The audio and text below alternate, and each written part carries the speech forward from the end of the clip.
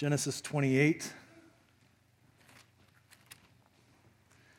And last week, Kyle took us back to James chapter 5, and he is almost done that series in James now. This week, we jump back into our series called Looking to Jesus, and we are taking all of 2018 and going through the Bible from start to finish, obviously not preaching every verse and every passage, but instead stopping along the way and spending some time hitting some key themes and key passages throughout the Bible. And I hope that we're seeing already through this series that the story of the Bible is actually one simple story. That for all of the real-life incidents that we read of in the Bible, it tells one simple, greater story, which is the story of redemption. It's the story of God's love for you and for me and for all people. And that story is most clearly told as we look at the cross upon which Jesus Christ died. That Jesus came and he lived the life that we could not live, and he died the death that we should have died. And we look at that and we see this one greater story that spreads all the way across God's word. And so for us as a church, and for our small groups in particular, 2018 has been a year of tracing the story of our Savior from Genesis to Revelation. And today, by no accident, we believe, we find ourselves in Genesis 28. Now, if you've been tracking with us through this series, I can understand how you might be opening your Bible to Genesis 28 right now with a little bit of hesitation, because you're sitting here maybe and you're among those who are like crunching the numbers. And it's like, you're like, it's March. And we are still in Genesis, and we've barely made our way halfway through the book of Genesis, and there's like 65 books of the Bible still to go, and you want to be at the end of the Bible by the end of the year, and it's March, and you can't believe it, and I kind of can't either. But we said it earlier in our series, and I'll say it again this morning, that we are intentionally spending a little bit more time here at the very beginning of the Bible in the book of Genesis, because it's been said that if you don't really understand what happens in the beginning in Genesis, then you have a little bit more difficulty understanding some of what happens later on in the Bible that God unfolds for us and unpacks as we see this story of redemption. And so on purpose, by intention, we're spending a little bit more time in the book of Genesis than we will in any other Bible book through the course of this series, trusting that God will show us everything that we need to see. So as we get into God's word this morning, just consider for a minute a little bit of what we have seen so far in this series. We have seen the heights of God's glory in creation. We have seen the depths of our own sin and the power of God's saving promise. We have seen the love of God's heart, that he would set aside a people for himself, and those people then would spread blessing to all of those around him. And we have seen the power of God's provision, and today we see the assurance of God's grace. We see the assurance that God's grace provides, and that's the big idea that we're going for today. God's grace is for everyone, and that gives us great assurance. God's grace is for everyone, and that gives us great assurance. Now, by way of context, let me paint a little bit of the picture of some things that have happened since we were in this series last. We left off a few weeks ago in Genesis 22, where Abraham was called by God to sacrifice his only son, whom he loves. His name was Isaac. And just as Abraham was about to sacrifice his son Isaac, God steps in at the very last second and tells Abraham to stop. And God has provided a ram. He has provided a substitute who will die in Isaac's place. Since then, much has happened. Abraham has died. Isaac has grown up, and he has married a girl named Rebekah. And Isaac and Rebekah together have had twin boys whose names are Jacob and Esau. Esau was the older. He was the first to be born. But as he was being born, his twin brother Jacob was clutching onto his heel. And that's what Jacob's name literally means. He's a heel grabber, but his name also has a double meaning in that it means deceiver. So Jacob would be known as a deceiver for all of his life. But as he's being born, he's clutching on to Esau's heel, which then was a prophetic indication of the struggle that would develop between Jacob and Esau and all of their descendants after them. Fast forward now a bunch of years, Jacob and Esau are grown up. One day Esau is out hunting in the field because of the twin boys. That's what he does. He's kind of the man's man. He's out in the field hunting, and he comes home exhausted after a long day, and he begs Jacob for some of the stew that Jacob is cooking. Now Jacob, being the schemer that he has always been, knows an opportunity when he sees it. And in a way that only brothers can do, he tells Esau that if he's so hungry, he needs to give Jacob the birthright, and then he can have some lunch. Now, the birthright was a very big deal because the birthright is what entitled the oldest son within the family to a double portion of his father's inheritance when his father died. Apparently, Esau was so hungry in this moment that he feels like he's going to die anyway, and so he hands it all over to Jacob for a bowl of thick and chunky, and Esau sits down, and he has this bowl of soup, and the tragedy in the whole thing is that Esau seems to walk away at the end of it, not even realizing the severity of what he has just done. Fast forward again, Isaac now is in his later years, and he wants to bless Esau, his oldest son, who, by the way, was daddy's favorite. And so he sends Esau out hunting so that Esau can come back, and then they can have this big meal together where Isaac then would pass on his blessing to Esau as the oldest son. So Esau leaves, not realizing that his mother, Rebekah, has been listening to the entire conversation. Now, where Esau is daddy's favorite, Jacob is a mama's boy. So Rebekah works with Jacob to convince Isaac to give the blessing to Jacob instead of to Esau. So Jacob and Rebekah put together this elaborate plan and essentially deceive Isaac, who at this point in his life is blind and he's not able to tell the difference between his two boys. And they deceive Isaac into giving the blessing to Jacob, the younger brother, instead of to Esau, the older brother, who is entitled to it. And so when Jacob is asked later about this, he says, "The Lord has given me this success." Basically, Jacob uses the name of God to validate the lie that he told his father in order to deceive him. Now, you know when you go to a restaurant and you see those two doors that swing open that go into the kitchen? And there's one door that swings open, and it's the indoor into the kitchen, and then there's the other door right beside it that swings out, and it's the outdoor. You know what I'm talking about? That's kind of where Jacob and Esau are right now. Jacob has just received this blessing from his father, and he is walking through the outdoor. And just as he is doing that, his brother Esau is walking through the indoor. Esau is literally only minutes, maybe even only seconds too late. And as he walks in, not realizing what has happened, Esau asks Isaac for the blessing. Isaac then tells Esau what has happened, that his younger brother Jacob has come in and deceived him and taken the blessing from him. And when that happens, Esau is furious, Isaac is devastated, and Jacob has escaped. In fact, let's let Genesis 27 tell the story for us. Genesis 27, verse 33. Then Isaac trembled very violently and said, "Who was it then who hunted game and brought it to me? And I ate it all before you came, and I have blessed him. Yes, and he shall be blessed." As soon as Esau heard the words of his father, he cried out with an exceedingly great and bitter cry and said to his father, "Bless me, even also, O my father." But he said, "Your brother came deceitfully, and he has taken away your blessing." Esau said, "Is he not rightly named Jacob? For he has cheated me these 2 times. He took away my birthright, and behold, now he has taken away my blessing." And then, to give you an idea of how steaming mad angry Esau is right now, so skip down to Genesis 27 and verse 41. It says, "Now Esau hated Jacob because of the blessing with which his father had blessed him. And Esau said to himself, 'The days of mourning for my father are approaching. Then I will kill my brother Jacob.'" In other words, Esau is saying, it's not going to be too long from now that our dad Isaac is going to die. And when he dies, I'm going to make sure that Jacob dies right after him.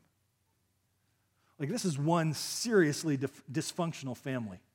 And that brings us now to our passage in Genesis 28. Jacob has now been sent to stay with his uncle Laban to escape Esau's anger, and it's on his way there that God's grace meets him in an absolutely extraordinary way, and we see that the grace of God really is for everyone. So let's have our Bibles open, Genesis 28, starting at verse 10. Jacob left Beersheba and went toward Haran, and he came to a certain place and stayed there that night because the sun had set. Taking one of the stones of the place, he put it under his head and lay down in that place to sleep. And he dreamed, and behold, there was a ladder set up on the earth, and the top of it reached to heaven. And behold, the angels of God were ascending and descending on it. And behold, the Lord stood above it and said, "I am the Lord, the God of Abraham your father, and the God of Isaac. The land on which you lie I will give to you and to your offspring. Your offspring shall be like the dust of the earth, and you shall spread abroad to the west and to the east and to the north and to the south. And in you and your offspring shall all the families of the earth be blessed. Behold, I am with you and will keep you wherever you go and will bring you back to this land. For I will not leave you until I have done what I have promised you. And Jacob awoke from his sleep and said, Surely the Lord is in this place, and I did not know it. And he was afraid and said, How awesome is this place? This is none other than the house of God, and this is the gate of heaven. So early in the morning, Jacob took the stone that he had put under his head and set it up for a pillar and poured oil on the top of it. He called the name of that place Bethel, but the name of the city was Luz at the first. Then Jacob made a vow, saying, If God will be with me and will keep me in this way that I go, and will give me bread to eat and clothing to wear, so that I come again to my father's house in peace, then the Lord shall be my God. And this stone which I have set up for a pillar shall be God's house. And of all that you give me, I will give a full tenth to you. It's really important that we see that Jacob is a powerful illustration of the two natures that are within every single one of us. On the one hand, there's the old nature of the flesh. And on the other hand, there's the new nature of life in the Spirit of God. And in our flesh, just like Jacob, we depend on our own plans, we depend on our own wisdom, we depend on our own resources and abilities to try and get us through the situations and the circumstances that we face every single day. And what I want you to see from this passage as we make our way through it this morning is that it's those very things. It's the dependence that we have on ourselves and the dependence that we have on our own resources and our own abilities. It's those very things that make this an equally powerful testimony to the reality that God's grace is for everyone. I mean, Jacob was a deceiver. He was a manipulator. But the grace of God interrupted all of that, and just like it does for us, it brought about a new nature in Jacob to long for the things that only God was able to give him. I think the challenge for us is that if we are honest with each other, if we are honest with ourselves, the sin of our past and even the sin of our present can sometimes make us wonder if God's grace has really changed us in the ways that we think it has. That if we're honest with each other, sometimes we're not sure. Like, we know that God is gracious, right? We know that God is merciful and God is kind and He is loving and He is compassionate, but sometimes the old nature rages so hard and so deep within every single one of us that it makes us wonder if God's grace has really made a difference in the way that we live like we think it has. So here's what we need to wrestle with this morning. If God's grace is for everyone, if God's grace is for you, and if it's for me, and if it's for us every single day, then how can I know that God's grace is at work in me? I want to show you 3 specific ways from this passage to help us know that God's grace is at work within our lives. Here's the first. You know God's grace is at work in you when you realize that you don't deserve it. When you realize that you don't deserve it. Notice again the ordinariness of verses 10 and 11. Genesis 28, verse 10. Jacob left Beersheba and went toward Haran. And he came to a certain place and stayed there that night because the sun had set.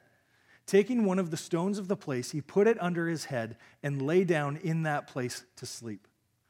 Now, the journey from Beersheba, where Jacob was with his family, to Haran, the place that he was sent to be with his uncle Laban in order to escape Esau's anger, that's a journey of about 500 miles. So with his caravan, that probably would have taken Jacob upwards of a month just to walk there. But think for a minute of some of the key things that have happened in Jacob's life up to this point that have brought him to this place. He's stolen from his brother. He's plotted with his mother. He has deceived his father. He's cheated his brother again. I mean, he has burned every family bridge that he has. And I wonder if there could be some of us in the room and you see some of your life wrapped up in some of the life of Jacob. In fact, there could be 3 different scenarios that are playing themselves out right now across this room. Some of you could be living a life of deception. Maybe it started out with something small, but then it grew into something bigger, and now it's come to the point, sadly, where that is all that you know. And that could play itself out in a variety of ways. You'll do whatever you need to do in order to make the extra money. You'll do whatever you need to do in order to get ahead of the competition. You will be absolutely ruthless in order to get people to hold a certain perception of you. You're willing to cross lines and overlook boundaries for the sake of getting something that you think you need. And what started out as so small such a long time ago has turned into something so big today that you're not sure you could turn it around even if you wanted to. For some of us, the deception doesn't happen so much just in the workplace. Deception has become your way of life. And so that small lie snowballs into a bigger lie. And before you know it, that snowball turns into a snowman, because all of those smaller lies start getting packed together, and then you start dressing it up on the outside to make it look like something that it's really not. And then it keeps going on and on and on, and before you can even catch up, this snowman has turned into a complete avalanche of deception. Still, for others, the deception is that you're coddling secret sin. And that could be dozens of different things. Lust, pornography, anger, bitterness, resentment, fear, doubt, greed, jealousy, theft, covetousness, foolish talk that comes out of our mouth according to Ephesians 5, sexual immorality. I mean, could it be that there is someone here right now, and you are so caught up in this private, secret sin that you stand on the brink of destroying your marriage, or destroying someone else's marriage, or destroying the potential of your future marriage? Could it be that someone here is so caught up in this private, secret sin that you stand on the brink of destroying your family, or destroying someone else's family because you are not willing to stop living the lie? I mean, just stop long enough to consider that there is no way that a life of deception will not eventually wreak havoc on the people that are closest to you and that you love the most. It is foolishness to think that your secret sin will not impact your marriage just because your spouse doesn't know about it. It is insanity to think that a little glance here or there, or a little white lie every once in a while, is not really that big of a deal. Loved ones, stop and look at this. Look at Jacob long enough to understand that he is leaving his family in the wake of his own deceit and sinfulness. Not to mention how massive of an offense that these things are against a holy and righteous God. We need to understand that this is a very big deal.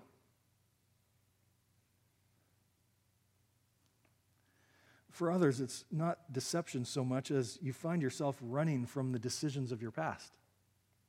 And that's what Jacob's doing here in verses 10 and 11, right? He lived his life his own way for so long, and he rode that train all the way to the end of the tracks. And now, almost literally, he's trying to get as far away as he possibly can from the sins of his past.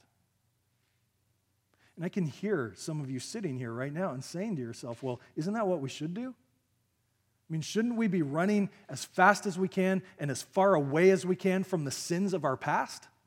Yes, absolutely. Run as fast as you can. Get as far away as you possibly can. The problem here is that Jacob is running in the wrong direction. He's running to the wrong place. More specifically, he's running to the wrong person. And we know this, don't we? The solution is not simply running away from the problem, because the problem has a way of running just as fast as we can and ends up meeting us in whatever place we end up going to.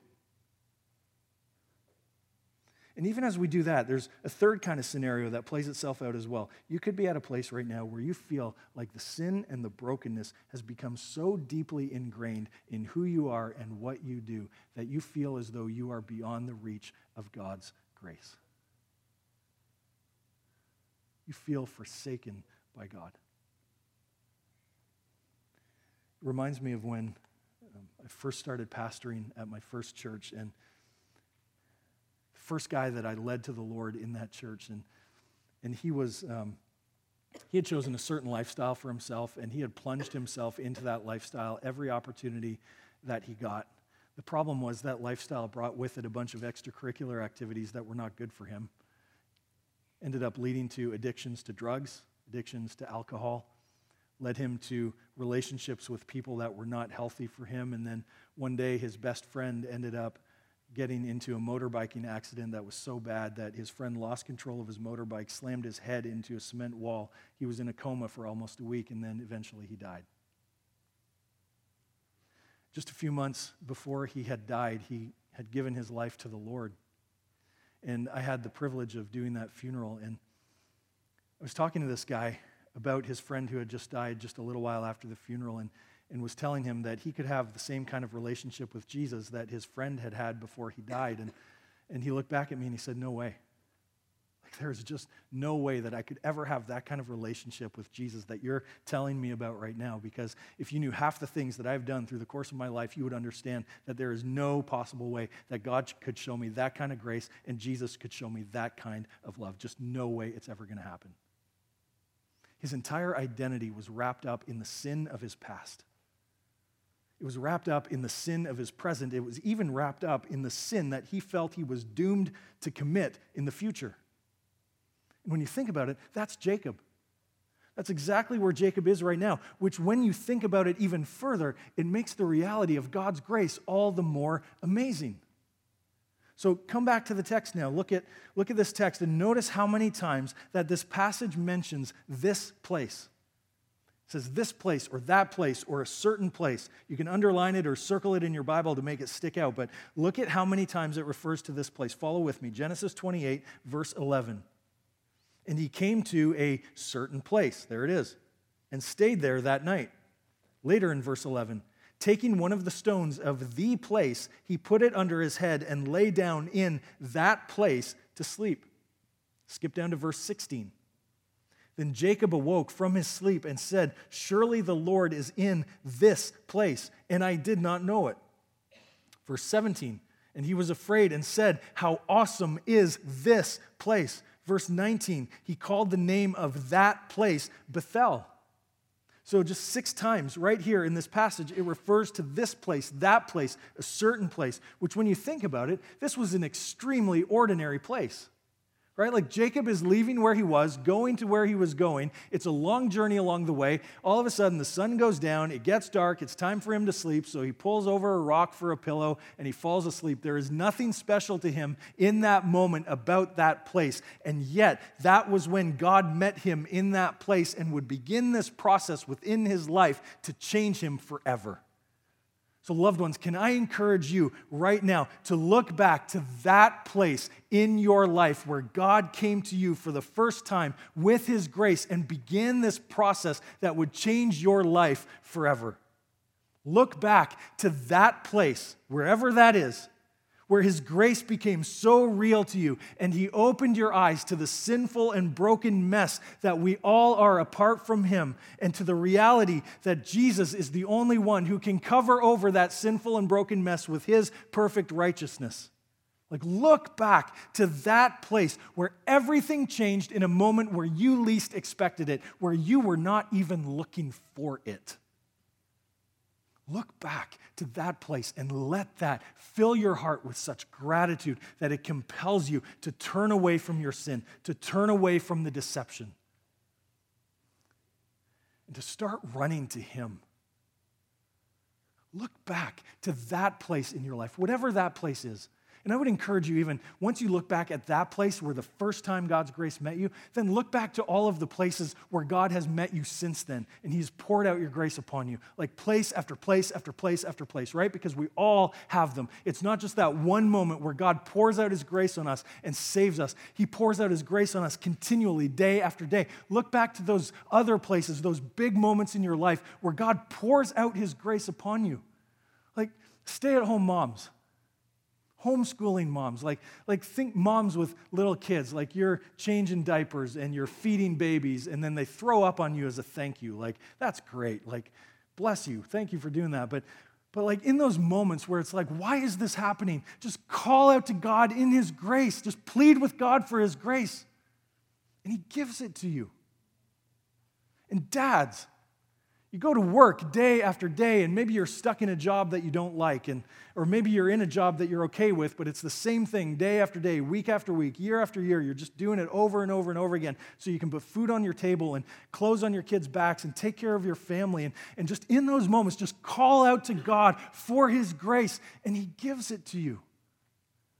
Students, you're going to class, you're going to school every day, and you walk into your classroom and you're surrounded by other students, surrounded by your peers, and you're the only one who believes what you believe, and you want to passionately live your life for Jesus Christ, but none of your friends believe the same thing that you do. In that moment, just call out to God for his grace. God, I want to live my life faithfully for you, and he gives you grace.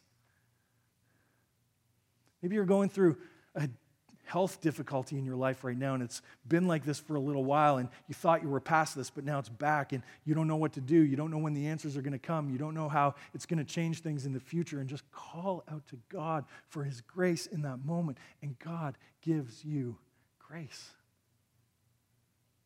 Maybe you're just stuck in the ordinary things of life that happen day after day after day after day. And even in that, call out to God in his grace, and he pours out his grace upon us. His grace is sufficient. Could be that you're living a lie, or that you're stuck in the mire of your past. You don't see a lot of hope for your future. Maybe you came to church this morning not really expecting anything out of the ordinary to happen, but maybe the Holy Spirit of God is speaking to you right now about some very specific things within your life, and in a way that you did not see coming, this is turning into that place for you. This is turning into that place where God right now is pouring out his grace upon you, even though there's not a single one of us in this room who deserve any of it. And loved ones, as God pours out his grace upon you, I plead with you right now, do not turn away from him. Turn to him, run to him, plead with him for his grace. Reminds me of the old hymn that we all know, written by John Newton so many years ago, Amazing Grace, how sweet the sound that saved a wretch like me. I once was lost, but now I'm found, was blind, but now I see. I see that God's grace is at work in me when I realize that I don't deserve it, which brings us then to this second observation. You know God's grace is at work in you when you realize that you can only receive it. So 2 ways you know so far that God's grace is at work in your life. You realize you have come to this heart-level understanding that you don't deserve it, and you can only receive it. Now, I don't know about you, but every once in a while I have some pretty vivid dreams, but never anything like what we read next. Take a look at verse 12. And Jacob dreamed, and behold, there was a ladder set up on the earth, and the top of it reached to heaven. And behold, the angels of God were ascending and descending on it. And behold, the Lord stood above it and said, I am the Lord, the God of Abraham, your father, and the God of Isaac. The land on which you lie, I will give to you and to your offspring. I mean, can you imagine what it must have been like to have a dream like that? So he's dreaming of this ladder that starts where he is, and it reaches all the way up into the heavens. And if that's not spectacular enough, the angels of God are going up and down. They're going back and forth on this ladder, coming down from heaven to the earth to do the work of God, and then going back up this ladder again. And standing over all of that is the Lord himself, who is now speaking to Jacob, and God affirms for Jacob the promise that he's already made to Abraham back in chapters 12 and 15, and that he's made to Isaac back in chapter 26. But what I want you to notice here is that God is the one who initiates this. God is the one who starts this. Jacob did not build this ladder up into the heavens. Neither did Jacob stand up an already existing ladder that he thought might reach into the heavens.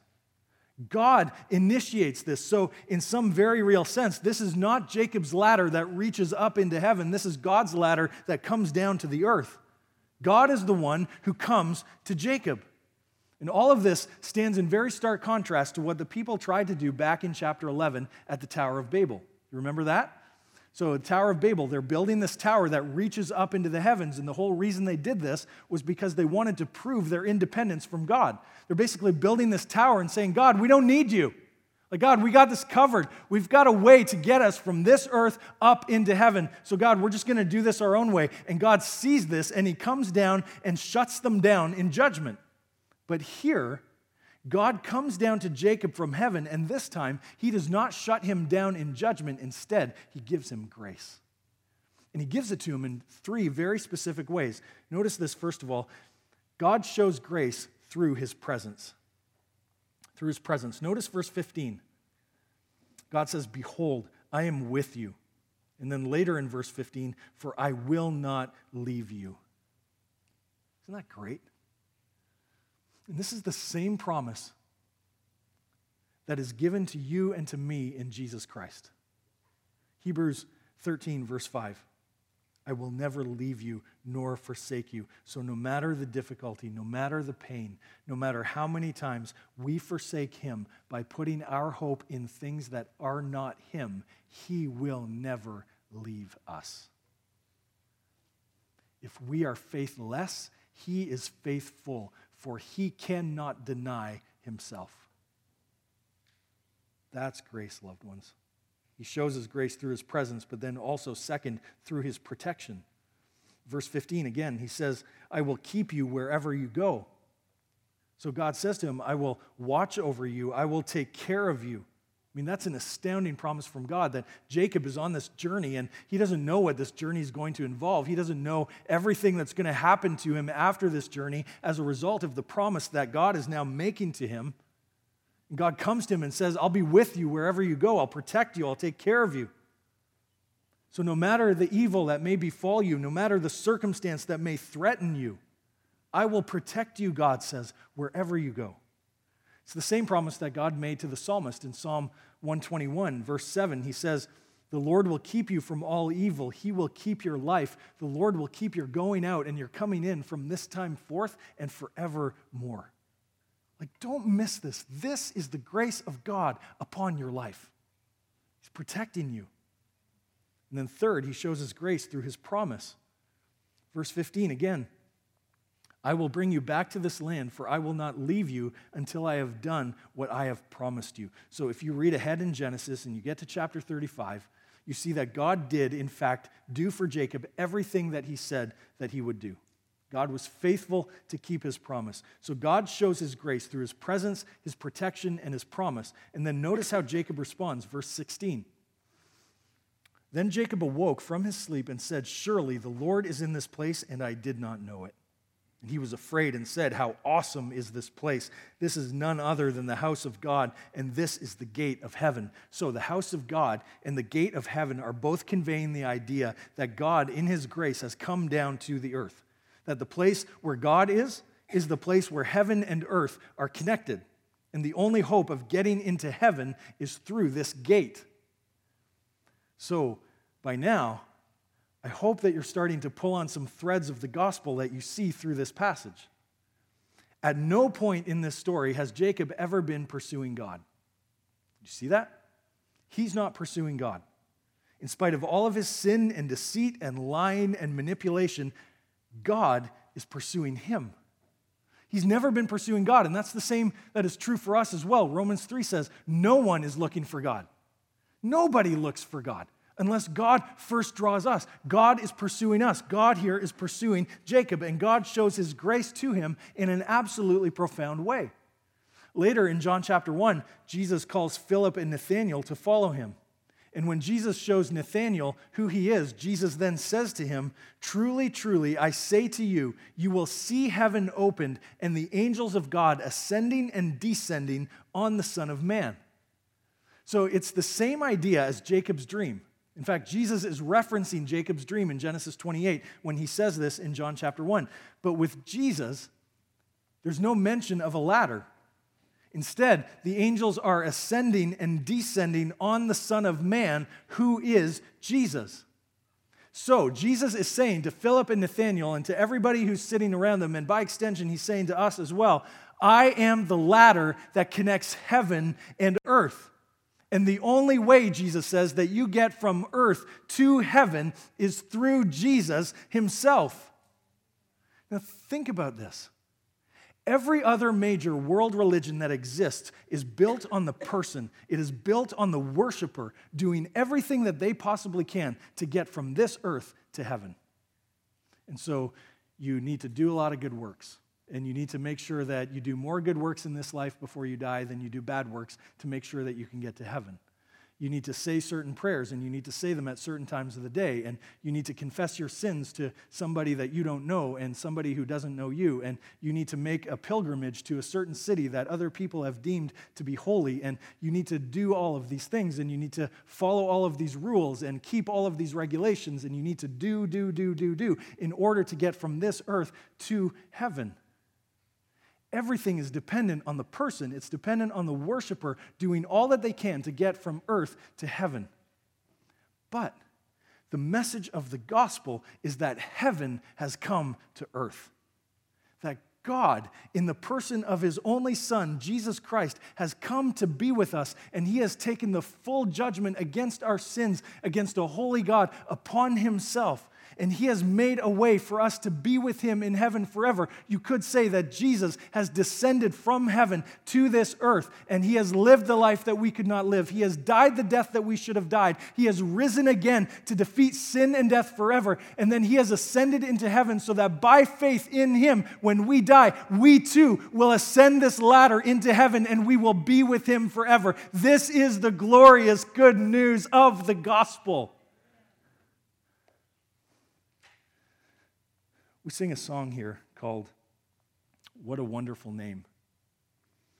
And there's a line in that song that causes some questions as we sing it. The line goes like this. I'm not going to sing it for you, don't worry. It goes, "You didn't want heaven without us. So Jesus, you brought heaven down." And I can completely understand how that line might create some questions for some people, because on some level, when you sing that line of that song, and if you take that line out of the context of that song, it could make it sound as though Jesus is needy. It can make it sound as though Jesus needs us for something, that something is lacking in Jesus, and the only way that Jesus becomes fulfilled and content is if in some way we are able to give him what he is lacking, because we need to be with him in order to give it to him. It just makes it sound like Jesus is very needy. But the problem with all of that is that, does God need anything from us? Like, does Jesus need anything at all from us? Lift up your voice. Tell me, does Jesus need anything from us? No, he doesn't need anything. I mean, the answer is a resounding no. He doesn't need anything at all from us. We need everything from him.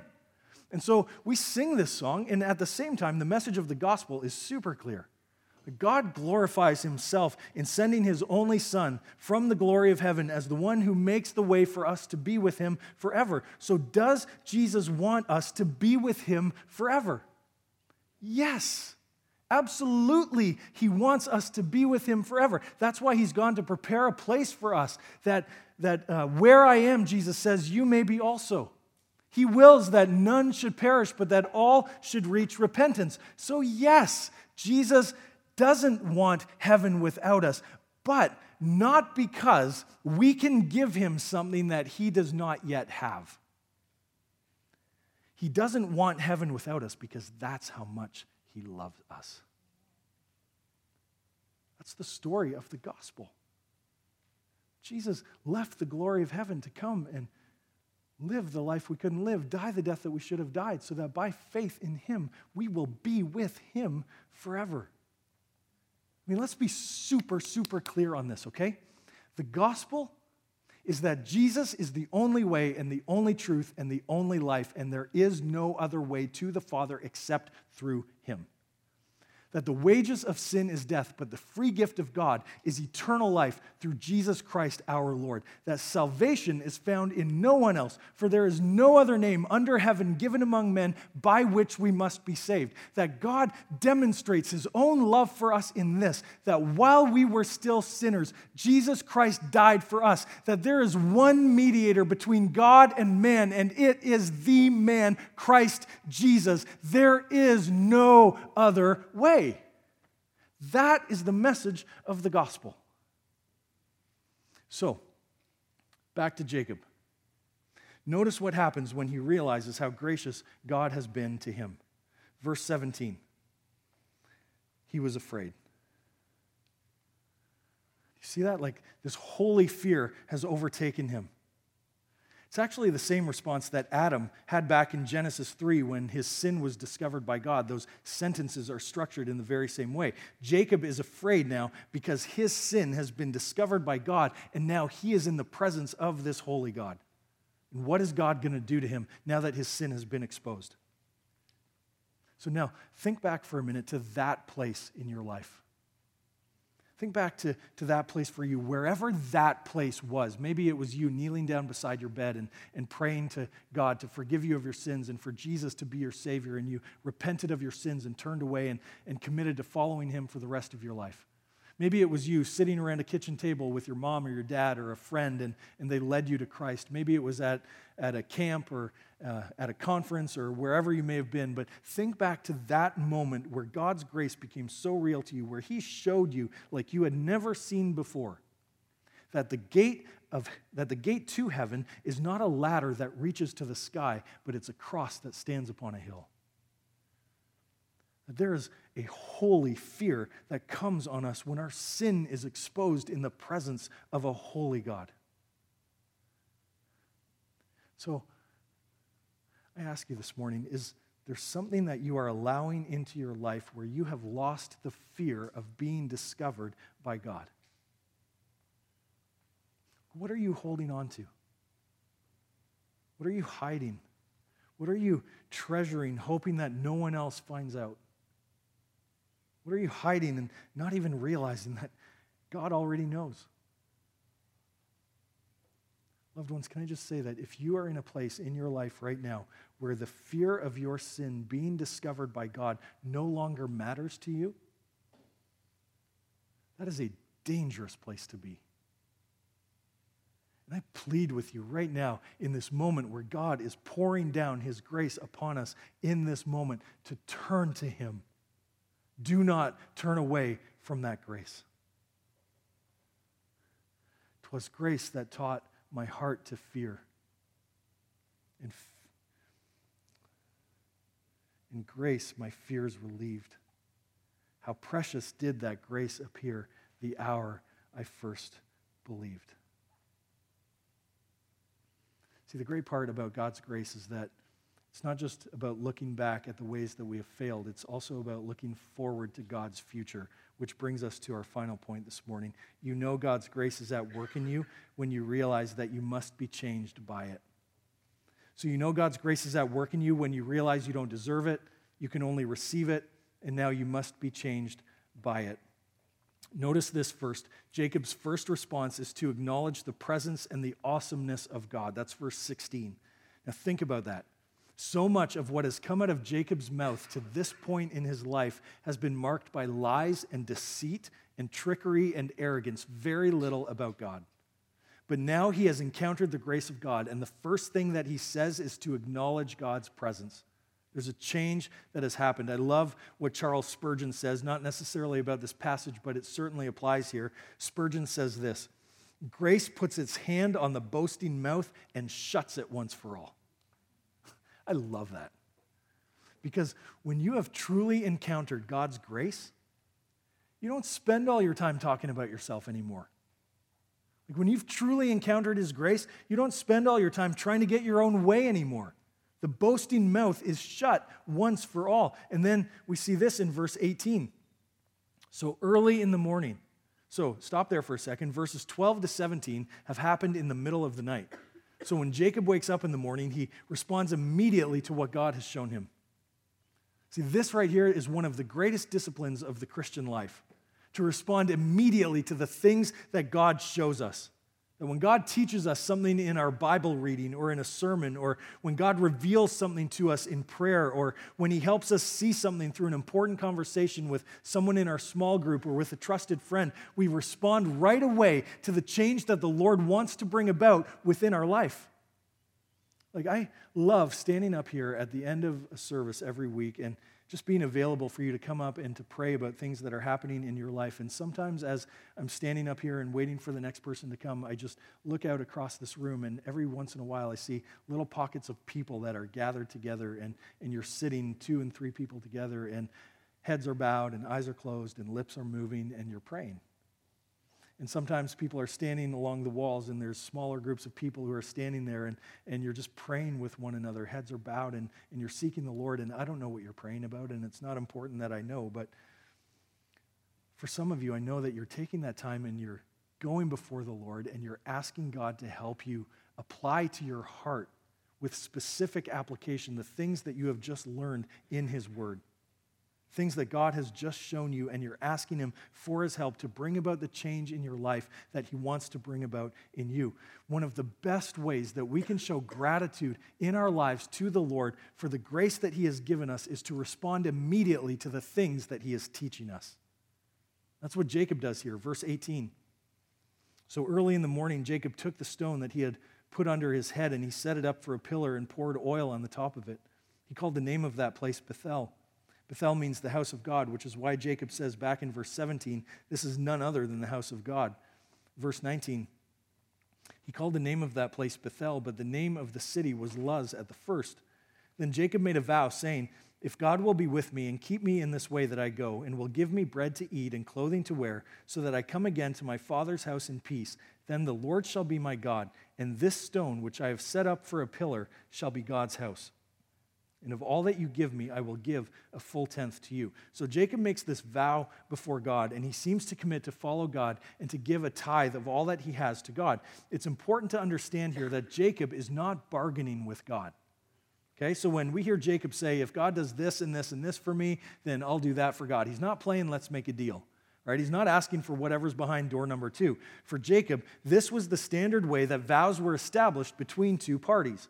In other words, a person did not make a vow with God to try to convince God to give them something that God previously did not want to give them. Okay, that's the difference between the covenants that we've seen up to this point, because the vows were made by the person who was not only reiterating what God had just promised, but by making the vow, they were binding themselves to believe that God would do everything that He had just promised to do for them. So their life then was poured out as a response to the grace that God had just shown to them. And this, friends, this is the story of a life that has been changed by the gospel. I mean, the assurance that God is with us has to change us. Just think about this. God is with us. He's with us right now. You're going to go to work tomorrow, and God is with you. You're going to go to school tomorrow, and God is with you. You're going to go into a difficult conversation this week, and God is with you. You're going to go to a doctor's appointment this week, and God is with you. He has descended to be with us, and we see this thread that spreads all the way across Scripture. Jacob will see it again twice in the book of Genesis in chapters 31 and 46, that God is with him.